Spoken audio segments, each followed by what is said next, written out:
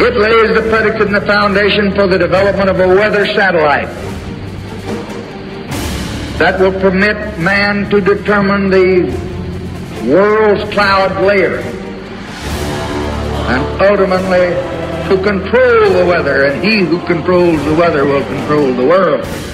With each passing day, the U.S. dollar is dying, unsustainable infrastructure is collapsing, and global conflict is unfolding on the horizon. The last desperate actions of the global predator class are taking shape before the totality and immediacy of biosphere collapse becomes apparent to the masses. What has been will soon be no more. And above it all, the climate engineering operations are raging.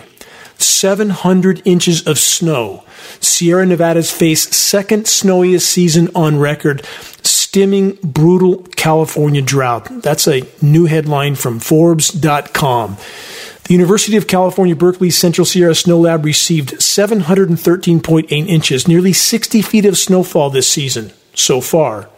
That's the kind of headline the climate engineers and the controllers long for and have done everything to manufacture. Fill the reservoirs with toxic water, use matrix media to sensationalize the drought-busting winter weather, and convince populations to go back to sleep. And sadly, far too many are far too willing to do exactly that. Late last fall, the scheduled weather for California was yet more winter warmth and worsening of the already worst drought in at least 1,200 years. What changed? What possible pushback from behind the curtain prompted the climate engineers to completely alter their former weather schedule? Has climate engineering awareness now finally reached a level that some of the insiders are realizing that they are also being weather warfared with the rest of us? Is that why the scheduled weather in the scorched and dying state of California was so radically altered in the last few months? Here's a few points to ponder. Is all the toxic climate engineering element runoff water from the highly toxic, chemically nucleated so-called snow going to magically bring rapidly dying forests back to life? No. Is all the toxic runoff water that will be used for farmland going to make those soils more fertile and productive? No. Will dying western U.S. forests soon be dried out in preparation for yet another season of unprecedented wildfires? Yes. The smoke from the wildfires serves the geoengineering agenda. This is a complex issue. Please search and view the report with that title, Wildfires Serve Geoengineering Agenda, one of the most important reports ever from geoengineeringwatch.org. Our engineered climate catastrophes, drought, deluge, flash freeze events, devastating hailstorms, and ionosphere heater-induced high-pressure heat domes being used to crush agricultural production around the world? Yes. And about the crops that do grow, will they absorb the toxic climate engineering fallout elements from the toxic rain and runoff? Yes. Elements like aluminum, barium, strontium, manganese, surfactants, polymer fibers, graphene, and more. And yes, all of these nanoparticle-sized elements are being uptaken in the food we eat, in the livestock we consume, and every breath we inhale. All of it is building up in our bodies. It's called bioaccumulation. No shortage of bad news breaking headlines in a moment, but first, a message for those that are willing to stand against the tyranny. Geoengineeringwatch.org has always stated on the record that the only way forward in this fight to expose and halt the climate engineering insanity is to fully expose it, to reach a critical mass of awareness. If we can do that, the fur will fly. A shockwave would ripple around the world. There would be a paradigm shift. Populations all over the planet would realize what their governments have done to them and their children without their knowledge or consent. There would be a realization that we, all of us, are literally neck deep in a fight for life. The motivation that must finally unite us all in a common cause.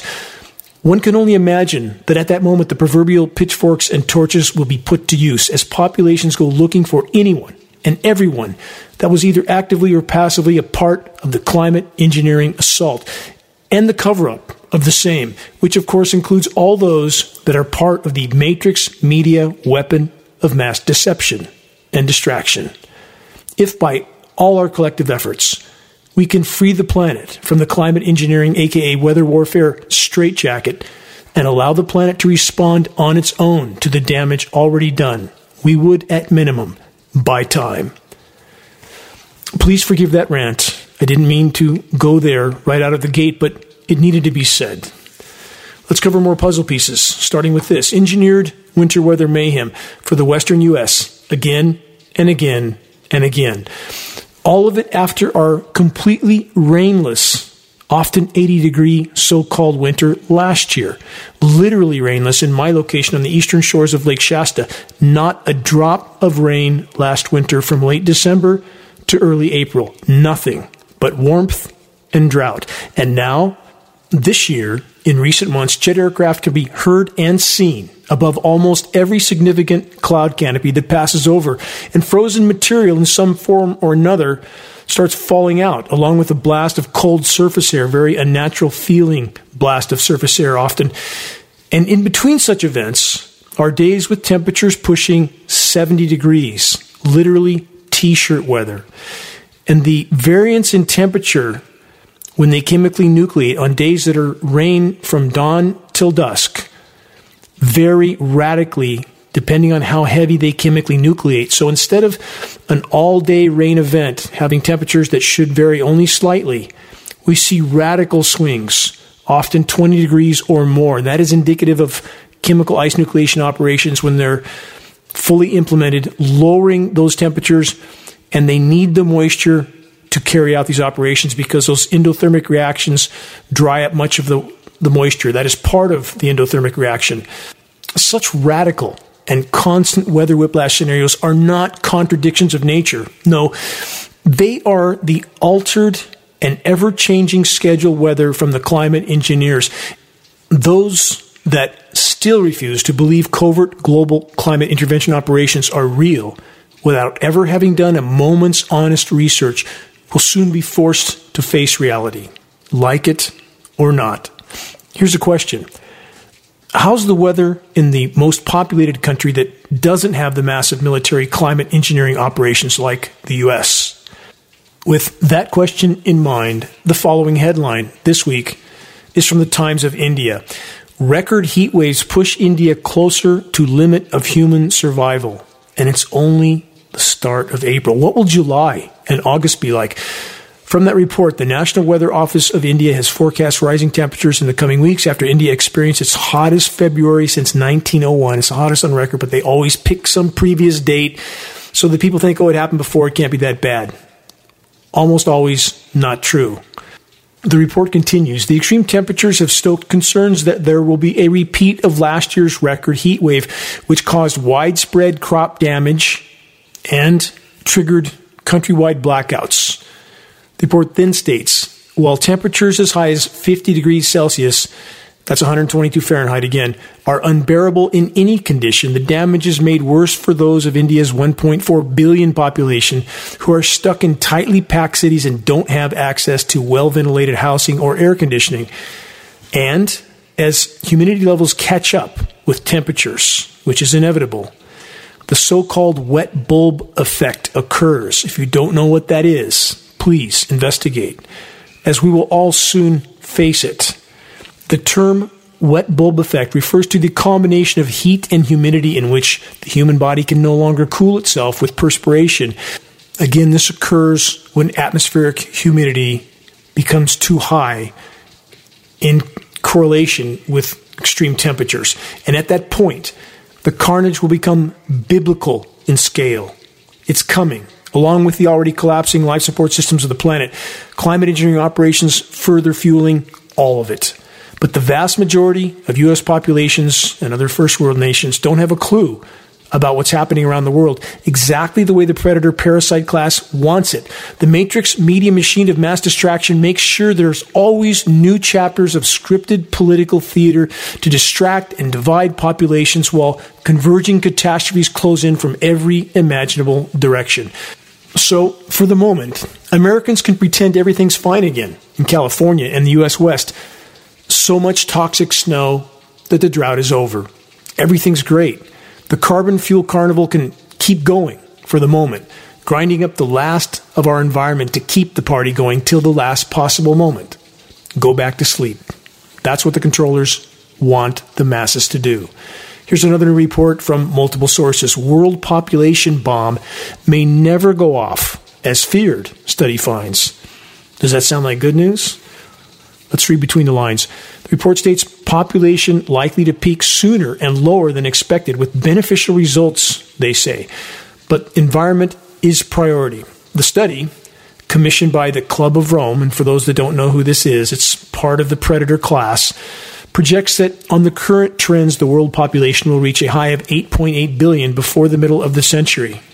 Newsflash, that will never happen. We will never get there.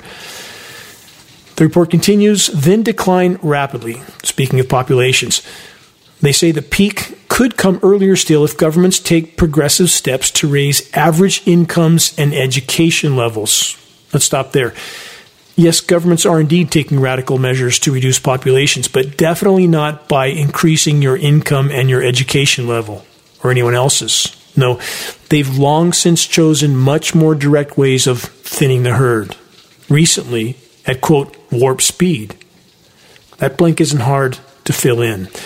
The Club of Rome report continues with this. By 2050, greenhouse gas emissions are about 90% lower than they were in 2020 and are still falling. That's again according to the report. They continue, remaining atmospheric emissions of greenhouse gases from industrial processes are increasingly removed through carbon capture and storage. As the century progresses, more carbon is captured than stored, keeping the global temperature below 2 degrees C above pre-industrial levels. Wildlife is gradually recovering and starting to thrive once again in many places. Let's stop there. Everything that I just covered in this Club of Rome report is total deception. None of it is true. None of it ever will be true. All just Pollyanna propaganda designed for the purpose of public pacification. And sadly, many are still drinking the proverbial Kool-Aid. Collapse on countless fronts is not just coming. It's here. It's unfolding at blinding speed. All of our efforts are needed in the battle to turn the tide, short of which it will soon be game over.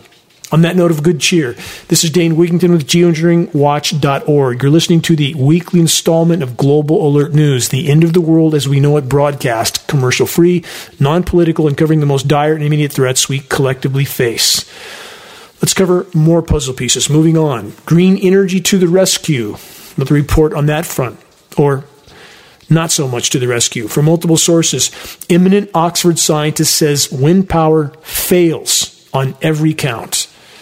The report states it could be argued that the basic arithmetic showing wind power is an economic and societal disaster in the making is a fact which should be clear to any bright primary school child. Oxford University mathematician and physicist and researcher at CERN and fellow of the Keble College, Emeritus Professor Wade Allison, has done the math. The UK is facing the likelihood of a failure in the electricity supply, he concludes. Wind power fails on every count, he says. Adding to that, the governments are ignoring overwhelming evidence of the inadequacies of wind power and resorting to bluster, i.e. propaganda, rather than reasoned analysis. When fluctuations in wind, listen carefully, are taken into account, wind speed, the performance of wind becomes much worse. If the wind speed drops by half, the power availability falls by a factor of 8. Further, and almost as bad, if the wind speed doubles, the potential power delivered goes up by 8 times, but unfortunately, the turbines have to be turned off for their own protection. With those last two critically important factors in mind, consider that climate intervention operations are fueling wind whiplash scenarios also. Extreme or nothing, the worst possible scenario for wind turbines. And, of course, climate engineering, aka solar radiation management operations, are meant to block direct sunlight. This, in turn, makes solar panels often completely useless. Geoengineeringwatch.org needs all the help we can get in challenging the so-called environmental organizations to acknowledge climate engineering operations and their devastating impact on so-called green energy. It is an alternative form of energy, wind, hydro, solar. Hydro is the best of the three. But it is only a carbon fuel extender in the end. And in the case of wind and solar and hydro, because climate engineering is affecting the rain cycles, thus affecting the hydro-producing dams, Hoover Dam and Glen Canyon Dam, both even now, even with all the precipitation, still at very low levels. That may change to a degree in the spring, but for how long? Until the climate engineers want it to reverse in the other direction again, because they control the spigot. But in regard to the wind, my 3 wind turbines have been shut off for 3 years because of the exact scenarios I just described. The wind is either too fast and furious or not at all. The normal, consistent breezes that made that wind power viable are no more. And in regard to blocking the sun, that's what got me into this battle of 20 plus years to begin with. When I built my off-grid home, was the cover of Home Power magazine, and I began to lose very substantial amounts of my solar power uptake from whatever these aircraft were emitting, which I knew could not be just condensation. And when I began to test my precipitation to see if climate intervention elements, starting with aluminum, were in the precipitation, and I did not want to find it there, but I did. Every single subsequent rain test, the level of elements like aluminum went up and up and up until one rain test went as high as 3,400 ppb, parts per billion, of aluminum in the precipitation. That is highly toxic rain, killing soil microbiome, tree roots, and everything in between, from the clouds to the ground. Aluminum is toxic to every life form on Earth when it's bioavailable, and it is. And it can't be bioavailable. For those that don't know, for those that claim aluminum is an abundant element, we should expect to see it everywhere. That is not true. Not free-form aluminum. It does not exist in the environment naturally, period. If there's free-form aluminum in our precipitation, it was mined and refined and put there, along with barium, strontium, manganese, surfactants, polymer fibers, graphene. The list goes on and on. There's much more like it that we don't know still. Moving on from SCMP News China. Study uncovers grim warning from Earth's great dying. From that report, scientists said the research shows biodiversity crisis could reach a tipping point leading to ecosystem collapse. For the record, not could, already has. The report continues. The researchers found stronger species initially survived, aka humans in this case, but eventually food webs broke down, creating chain reactions. Translation: collapsing life support systems, no food, no humans, with no shortage of global conflict, and Mad Max on steroids all along the way on this path, and that is the path we're on. The new report continues with this. The study of Earth's most devastating mass extinction events suggests that today's biodiversity crisis could be just the beginning of an ecosystem collapse. Again, another lie. Biodiversity collapse isn't just beginning. It's well into its advanced stages now. Climate engineering is radically accelerating the entire process. Final excerpt from this report. The planet is losing species at a faster rate than at any other time in its history, aka cascading collapse. I've covered this on many broadcasts. One falling domino knocks over a far larger domino, and that domino an even larger domino. Cascading environmental collapse. Again, it's already here. How many species are we losing right now? The best statistical data indicates we are losing 200 to 300 species of plant, animal, and or insect every single day. That's 15,000 times the historical background rate based on paleo data. And that's 1.5 million of normal. And we have people, even today, attempting to tell themselves that this is just part of some natural process. There's nothing natural about the earth changes that are occurring at this point. And isn't it perplexing how those that are neck deep in denial very aggressively try to convince those around them of the same denial? They try to somehow abate their fear by getting someone to agree with them. Hiding from unpleasant realities doesn't make them go away. As I've stated so many times, the hallmark of a healthy mind is an unyielding willingness to face the truth no matter how dire. In addition to the loss of food production from ecosystem collapse, which includes the collapse of fisheries, which I'll get to in a moment, the controllers are implementing yet more methods of curtailing food production. Avian flu, culling of chickens and other bird species. Here's how it works. If there's a single bird in an entire flock that tests positive for avian flu, the entire flock is culled. And that means the birds within that flock that would have had natural immunity are culled also, and they are never allowed to propagate that natural immunity. And that's part of what the controllers want. And that's how they're able to cull so many food sources. Single individual, whole flock gets culled. More on the assault on food production from AccuWeather.com. California farms grapple with flooded fields. Quote, hundreds of millions in damage. From that report, several rounds of excess rain and floodwaters have taken their toll on farms across California, a reality that could soon mean higher food prices at the supermarket. The damage caused, the report says, by the storms has threatened the state's vast agricultural production, no accident, which produces more than 1/3 of the nation's vegetables and 3/4 of the country's fruits and nuts, according to the California Department of Food and Agriculture. Preliminary estimates state that the total damage and economic loss from the intense rounds of moisture in California to be an additional $6 billion to $8 billion, and that's on top of the $31 billion to $34 billion estimated from January's storm impacts.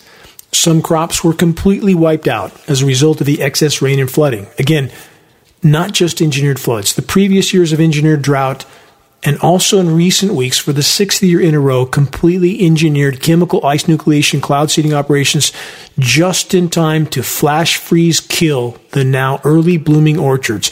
So many ways in which the weather makers can and are decimating food production. Creating extreme temperature variations in close geographic proximity also fuels, at minimum, extreme atmospheric instability. What happens then? Cyclonic rotations, aka tornadoes. When warm flows of atmospheric moisture from the record warm Gulf of Mexico, and that's record warm right now, we're not even anywhere near summer, when those flows are pushed north so that they clash and combine with chemically ice-nucleated cold air flows being pushed in from the Pacific, this is the scenario that's now pushed as normal, to have a warm side and a cold side to a so-called winter storm. This is total lunacy, meteorologically speaking, and none of the scheduled weather script readers will admit to it, because to do so would be a very bad career decision for them. And the fate of the planet, people, and the web of life don't seem to matter to them.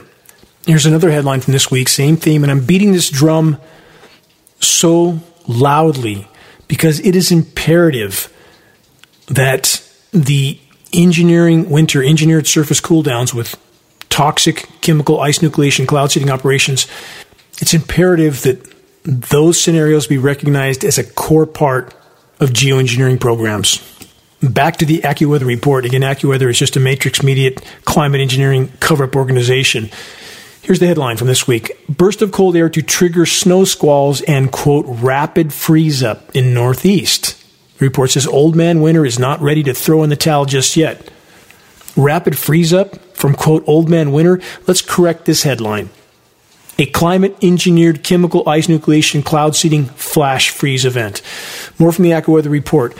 AccuWeather meteorologists say cold air racing across the northeastern states, went over that a moment ago, being pushed in from the Pacific, will be accompanied with a, quote, burst of wintry weather. This combination, they say, could lead to a potentially dangerous freeze-up, flash freeze, as temperatures nosedive.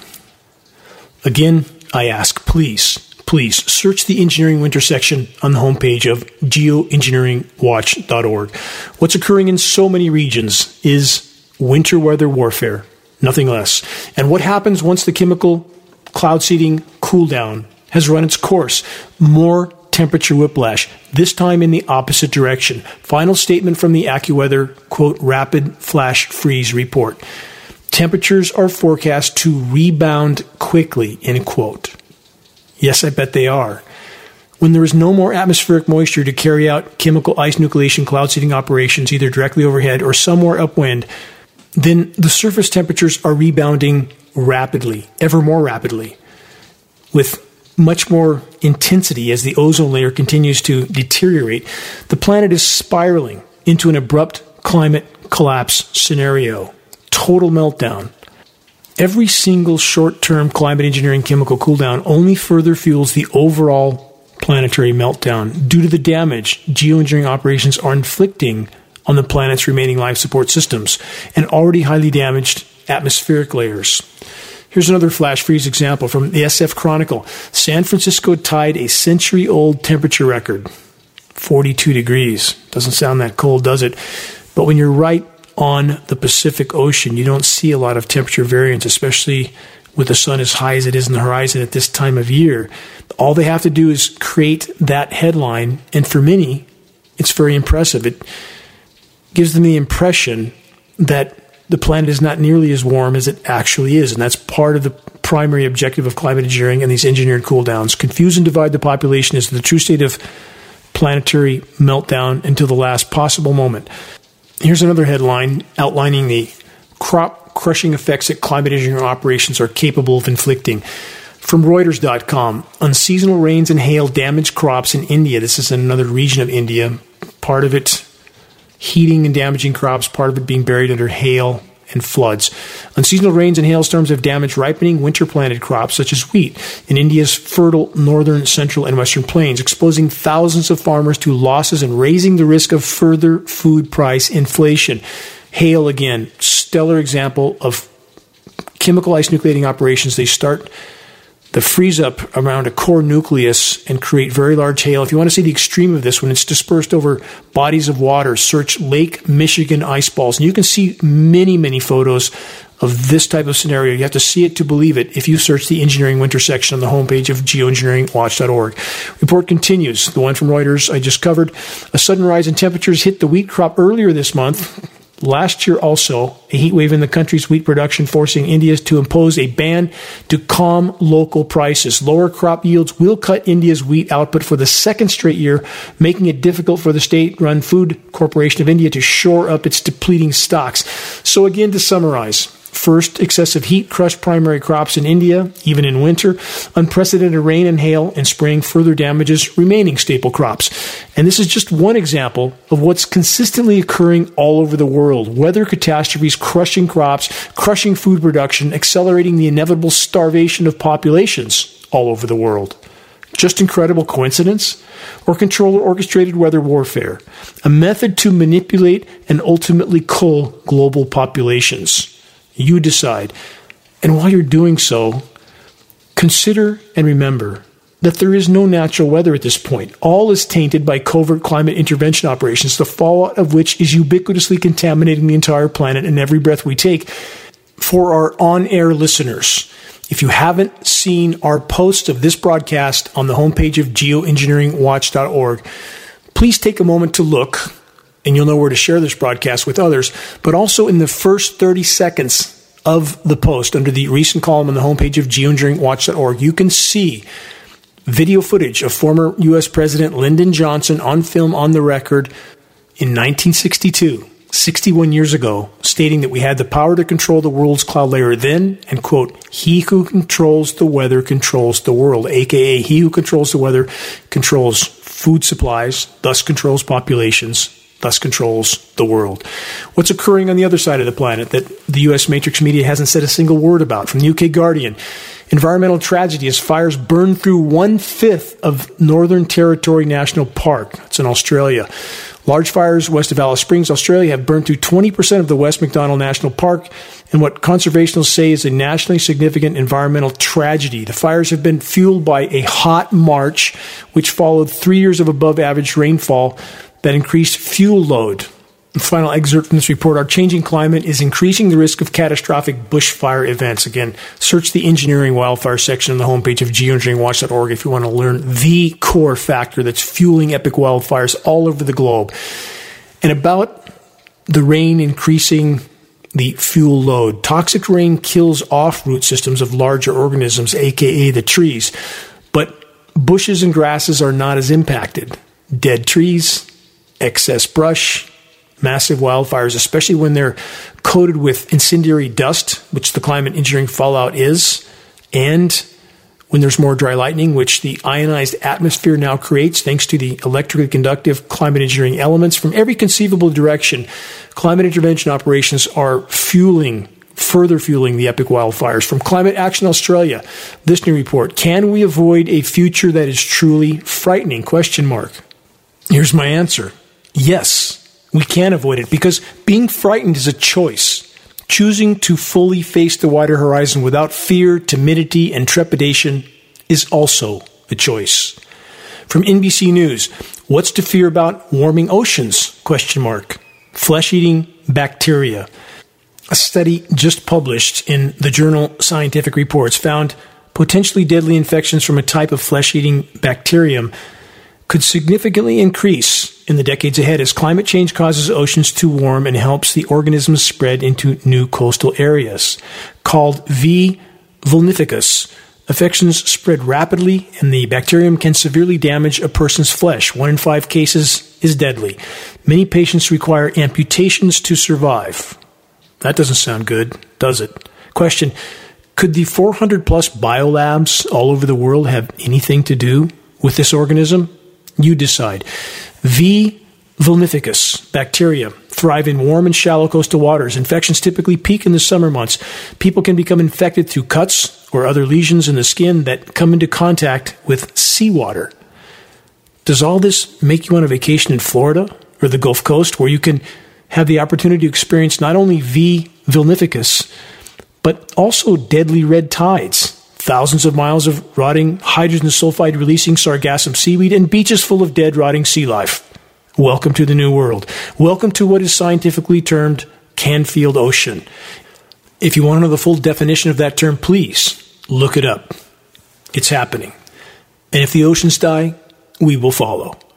You're listening to the weekly installment of Global Alert News, the Bad News Broadcast, installment number 399, April 1st, 2023.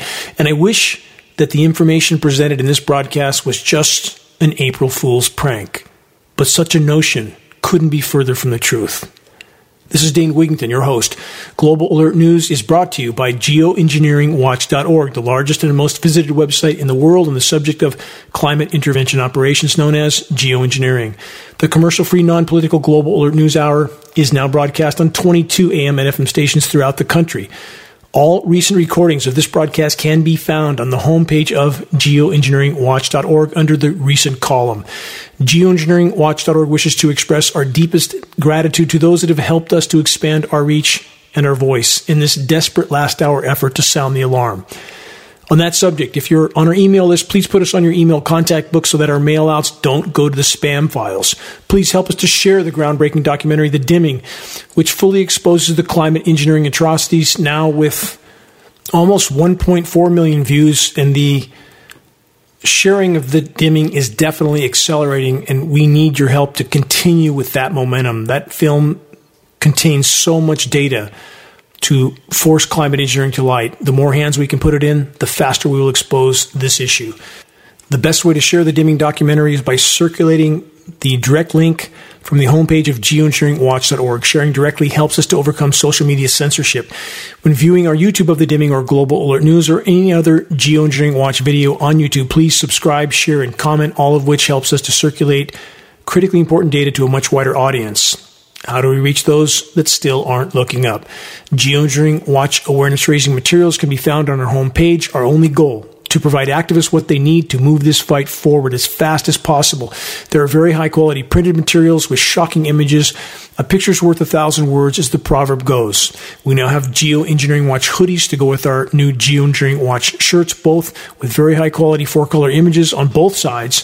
The images of a military jet tanker descending down over the planet and spraying. A dimming sun is in the background with this caption, "Stop Climate Engineering. Investigate." And below that, geoengineeringwatch.org, so people can find a credible source of data to further their investigation. Scannable business cards and bumper stickers, all effective tools to help strike up a conversation on the climate engineering issue. Waking the masses to the climate engineering onslaught is the great imperative of our time. If we can expose it, we can stop it from the inside out as we awaken our military brothers and sisters and their families and the families of the private defense contractors that are involved with climate engineering operations, Raytheon, Lockheed Martin, and there are many others. We must expose this issue. If we can do that, the wheels in this battle will turn on their own. Wait and see. If you're willing to share a picture of yourself with a Geoengineering Watch shirt, perhaps at a gym, farmer's market, or busy street downtown, please send your photo to us so that we can post it as part of our activist compilation, which is now part of our materials page. The images encourage others to make their voices heard in this all-important battle to sound the alarm. Final note, if you know any radio station that might be interested in airing the non-political, commercial-free Global Alert News Hour, have them contact us at admin@geoengineeringwatch.org. Moving on, using our seas for a toxic waste dump. New from the UK Guardian, a dire update on a story that I first covered in this broadcast when that story broke about the massive DDT dumping ground off the LA coast. Here's the headline. High concentrations of DDT found across vast swath of California seafloor. From that report, barrels of the toxic chemical were dumped along the Pacific coast decades ago. New research shows the material never broke down. For years, industrial companies in Southern California used the coast as a dumping ground for toxic chemical waste, including DDT. Decades later, scientists have found that the pesticide remains in high concentrations on the ocean floor and has never broken down. Nearly 2 years after the discovery of tens of thousands of barrels of waste off the coast of Los Angeles, it's not tens of thousands, it's hundreds of thousands. I think the report admits to that in a moment. Bear with me. A scientist working on this issue shared this week that the chemicals are still spread across a vast stretch of the seafloor.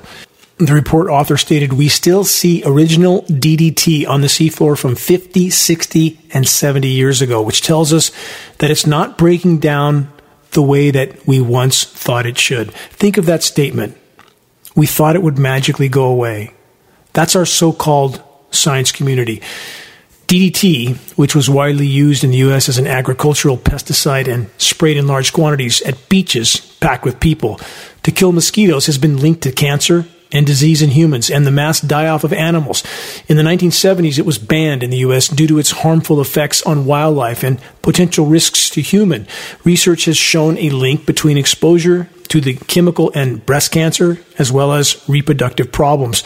Southern California was the center of DDT production in the U.S. The Montrose Chemical Corporation in Torrance produced massive amounts of the chemical between the end of the Second World War through 1982. During that time, before Congress banned such activity, up to 2,000 barrels a month of acid sludge waste containing DDT was dumped off the coast. Workers sometimes poked holes in the barrels so that they would sink more quickly. In late 2020, a report from the LA Times told the story of how LA's coast became a dumping ground for DDT, revealing that as many as 500,000 barrels could still be on the seafloor. That's the number I was talking about earlier. 500,000 barrels. Highly toxic DDT. Think about that. The DDT dumping reportedly continued into the early 90s. On a moonlit night in the late 80s at about 2 a.m., I was crossing the Catalina Channel. Extremely beautiful night. I remember it very well. Off the LA coast, crossing to Catalina Island in my small boat on my way to a few days of diving at the Channel Islands. And I encountered a tugboat pulling a barge that appeared to be loaded with some sort of canisters. And I always wondered, what was that? Before going over the next bad news breaking report, a reminder from last week's broadcast, the West Coast salmon fishing season was canceled. Almost no salmon, for many reasons, none of them good. Next report, multiple sources, global fisheries threatened by climate change. Again, they put everything under that category, ignoring the kinds of stories I just covered, ignoring climate engineering that's destroying the ozone layer, that's raining down lethal UV radiation on plankton populations and killing them because they have to feed in the upper layers of the water column to photosynthesize. These are the simplistic sort of headlines pumped out by the so-called science community that doesn't want the population to have any real clue as to what's going on or why. From this report, if zooplankton are affected by climate change, this could have important implications for the ocean's ability to sequester carbon emissions and the productivity of fisheries. If plankton are affected? Again, no, not if. Recent studies on plankton populations in the Atlantic, for example, conclude that there's been a 90% crash. No plankton, no fish, and plummeting atmospheric oxygen content already occurring. Plankton is the largest producer of atmospheric oxygen on the planet. Again, our oceans have been used as a toxic waste dump for well over a century. Further, extreme fishing of remaining fish stocks is exponentially past any form of sustainability. It's an all-out commercial fishing free-for-all to catch everything, anything that's left before everything's dead, which won't be long on the current course. On that note, this new MSN.com report, toxic red tide algae is overwhelming U.S. beaches. Touched on this earlier. You can't be outside, the report states.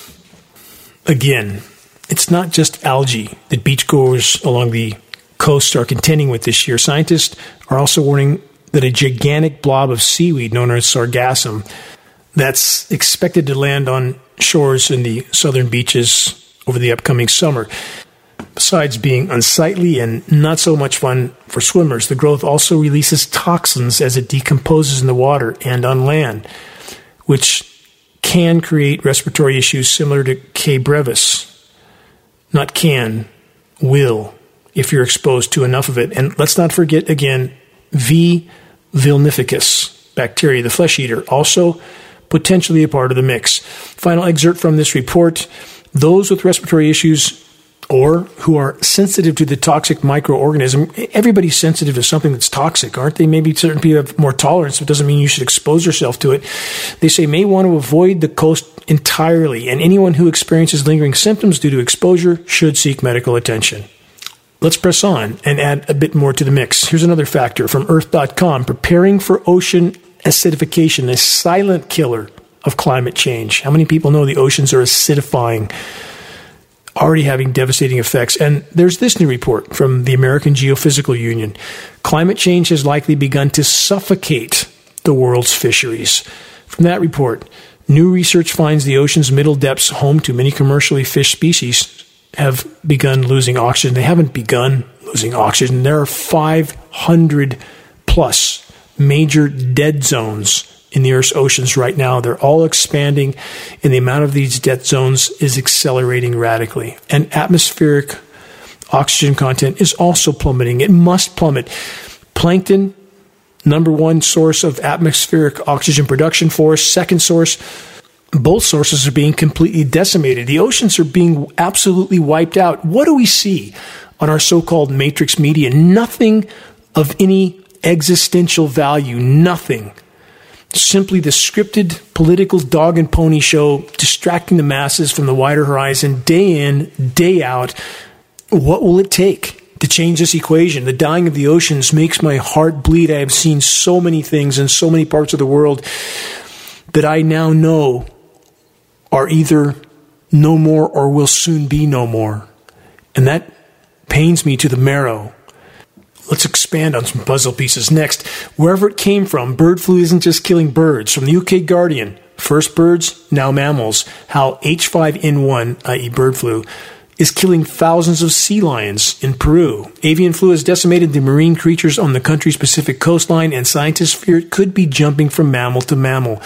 The report then states there's the possibility of a massive number of different species acquiring the virus and it mutating, i.e. the virus, in the process. Question, does all that sound familiar? And the so-called science community blaming everything with weather, with this type of pathogen spreading in every arena of life, blaming it all on nature. And yet we have 400 plus biolabs all over the world that we know are working on this type of pathogen. Why would we think there's not potentially a connection? You decide. But when I think of these seals dying, it makes my heart bleed. I've spent so much time in the water alone, in solitude. Santa Barbara Island, Santa Cruz Island, Santa Catalina, San Clemente Island, with sea lions all around me. Hours and hours, days, over the course of years. And now they are dying by the drove everywhere. What will our seas be like without those miraculous creatures and so many others like them? Moving on. It's not just the oceans that are dying by the day. From thehill.com, California's desert trees can't take the heat. The report states some of the Southwest's most iconic desert trees are running for their lives in what could be a grim harbinger for more temperate ecosystems across the West. A study in functional ecology offers evidence that desert ecosystems, long perceived as the most resilient to climate change, may be hitting their limits. No, not maybe hitting their limits, rather have already far exceeded their limits. When I lived in Southern California at the top of the Cajon Pass, there was, in a remote spot, a single pinyon pine of a particular species. It was the last of its kind at the top of the Cajon Pass.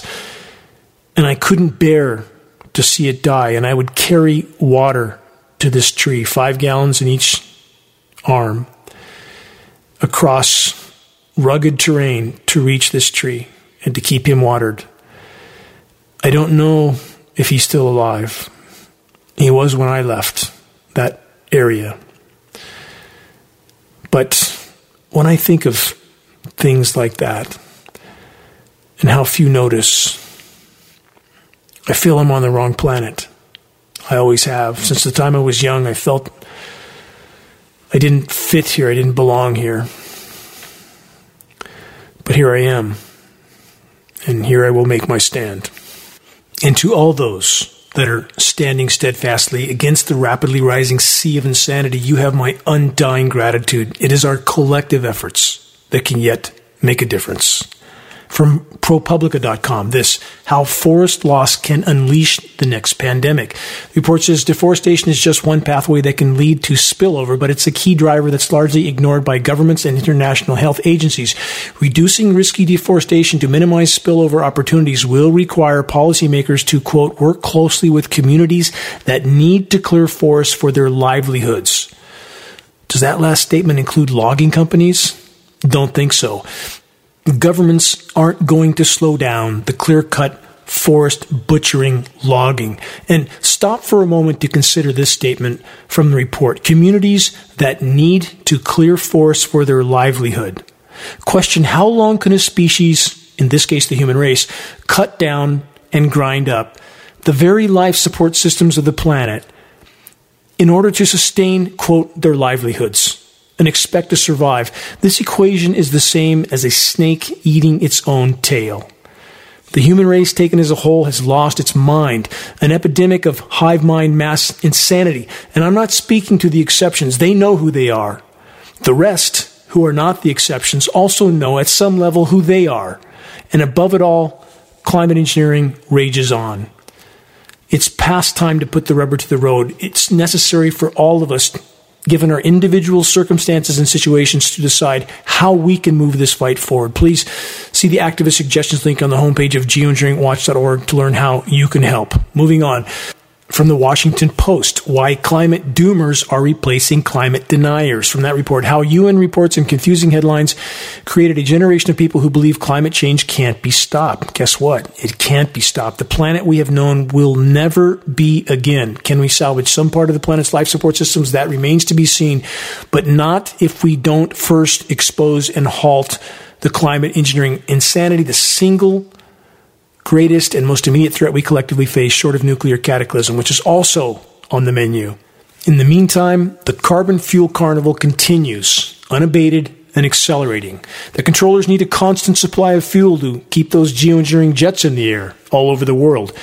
Next, from Yale University, as enforcement lags, toxic coal ash keeps polluting U.S. water.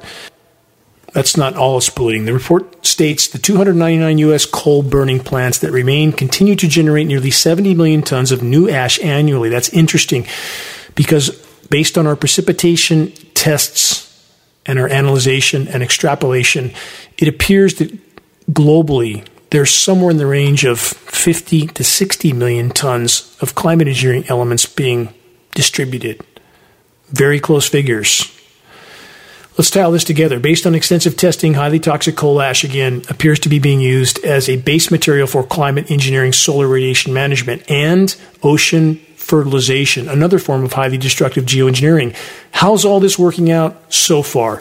With planetary omnicide looming on the near-term horizon, even without a nuclear weapons exchange, which the global controllers, again, are also moving toward as they run out of options on a dying planet. Next, an update on our increasingly hazardous railroads. From the UK Guardian, yet another toxic train derailment. Train carrying hazardous materials derails in North Dakota. Another from sfgate.com, 55-car train derails in California. From USA Today, residents forced to evacuate after train carrying ethanol derails and catches fire in Minnesota. They just keep coming, don't they? And it's not just trains. New from Newsweek, Ohio River disaster as barge with tons of toxic methanol sinks. And there's this from commondreams.org. Toxic fears, confusion after chemical leak hits Philadelphia drinking water supply. Residents of Philadelphia and the surrounding area demanded clarity about the safety of their drinking water from city officials on Monday, 3 days after chemicals leaked from a plant into a tributary of the Delaware River, which provides water for about 14 million people in 4 states. Despite the leak of the chemicals, city officials didn't alert residents for 2 days. And when they finally announced to people in Philadelphia that it happened, they advised them to drink bottled water. The report then says helicopter surveillance didn't show any visual evidence of chemical contamination. Wow, what a relief. Officials couldn't see any problem from their helicopter, so everything must be fine. Welcome to the asylum. A few more breaking headlines, almost out of time. You can look these up to learn more. From the American Geophysical Union, the Greenland ice sheet is close to a melting point of no return, says new study. No, not close. Past, long since passed. From phys.org, new research highlights an overlooked accelerant of ice loss from Antarctica's Thwaites Glacier. This is an ongoing and unfolding scenario. The Thwaites Glacier is also called the Doomsday Glacier due to the extensive sea level rise it will cause by itself, and this is just the beginning. From the UK Guardian, melting Antarctic ice predicted to cause rapid slowdown of deep ocean currents. This is very serious. From BBC, parallel report, Antarctic ocean currents heading for collapse. I can't overexpress the gravity of these current collapses. This is the planet's temperature regulating mechanism. We are in totally uncharted territory. On that note, about the planet's inability to distribute heat, from Morocco World News, heat wave to hit Morocco next week. From Euroreporter.com, as scorched southwestern France braces itself for fires to come. We don't see any of this on U.S. media. France is worried about a prolonged drought and the prospect of more wildfires this summer. It's coming. Make no mistake about that. It's coming. It's coming back for the West as well. Those who think that the epic fires are over need to rethink that conclusion. It will dry out very quickly as the climate engineers likely shut off the flow of moisture again and begin to dry out the atmosphere with their desiccant particles. It sucks the humidity out of everything, which, of course, further fuels the unprecedented wildfires. Please search the engineering wildfire section on the homepage of geoengineeringwatch.org. Again, for the record, there must be more overall precipitation on a rapidly warming planet. The atmosphere retains 7% more moisture for every degree C of warming. Unfiltered frontline temperature data indicates we are already past 3.5 degrees C of warming from pre-industrial baselines. If there is less overall precipitation, keyword overall, that can only happen if there's an element in the equation, a massive component that we are not being informed about, and that component is climate engineering operations. The U.S. military calls weather warfare a, quote, force multiplier. Their own reports state their objective of, quote, owning the weather by 2025, though they have long since achieved this objective. And other nations are actively or passively participating in the climate engineering operations in spite of otherwise adversarial relations. We're all living in a planetary Truman Show run by the criminally insane and inhabited by a majority that all too often refuse to even investigate the truth. Eyes wide shut. So many, so afraid of facing the wider horizon. This must change fast, or the story will soon end. Why and where is the need for fear?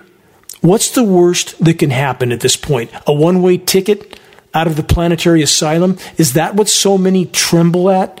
The thought of actually facing the wider horizon?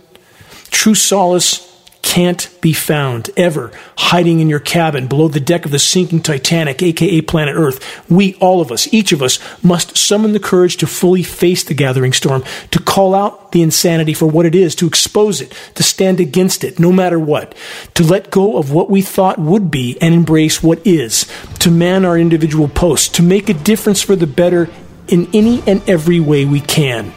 The greatest single leap we can make in the right direction is to expose and halt the ongoing and accelerating atmospheric assault.